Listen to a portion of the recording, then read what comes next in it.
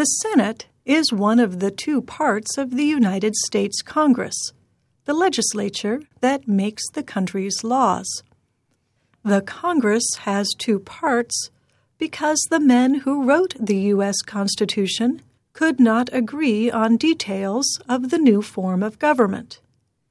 Men from states with large populations thought they should be able to send more lawmakers to Congress. After all, their states had more people. But men from states with smaller populations thought each state should have the same number of lawmakers. After all, people in small states did not want their voices to be lost. So the Constitution writers agreed that part of Congress should be based on states' populations, and the other part of Congress should have equal representation. The Senate is the part with equal representation. Each state has 2 senators, no matter how big or small its population. The Constitution writers expected members of the Senate, called senators, to help set limits on the office of the president. They gave senators the power to decide whether to try and remove the president and other government officials accused of wrongdoing.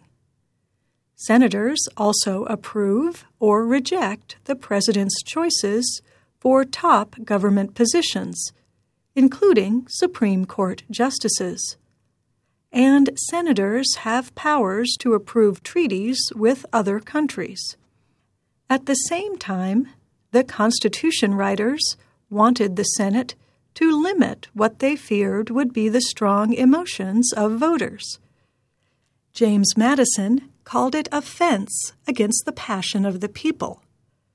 George Washington reportedly said, "The Senate would cool laws proposed by House members, who were more closely connected with everyday Americans." Because senators have so much responsibility, the Constitution writers required them to be a little older than House members, at least 30 years old, compared to 25. And they decided that each senator would serve 6 years, compared to 2 for members of the House. A longer time in office would make the Senate stronger and reduce political pressures, they reasoned.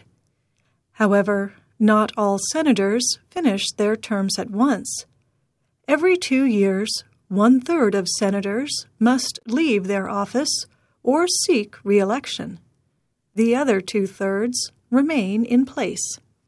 Finally, the Constitution writers decided that state lawmakers would elect the state's senators.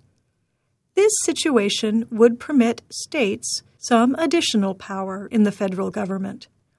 However, in 1913, the Constitution was changed to permit voters to elect senators directly.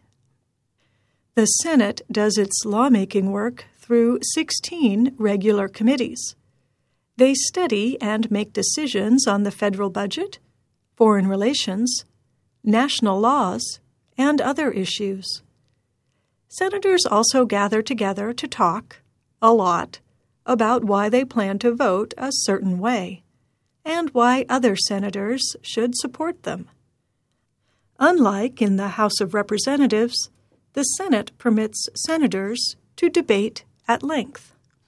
Because of all their talk, the Senate has been called the world's greatest deliberative body. But others have pointed out that the Senate is a group of very different, independent individuals. Getting a majority to agree can be extremely difficult. One former Senate leader said, "Trying to get them to move together was like herding cats." Another described it as loading frogs into a wheelbarrow. I'm Kelly Jean Kelly.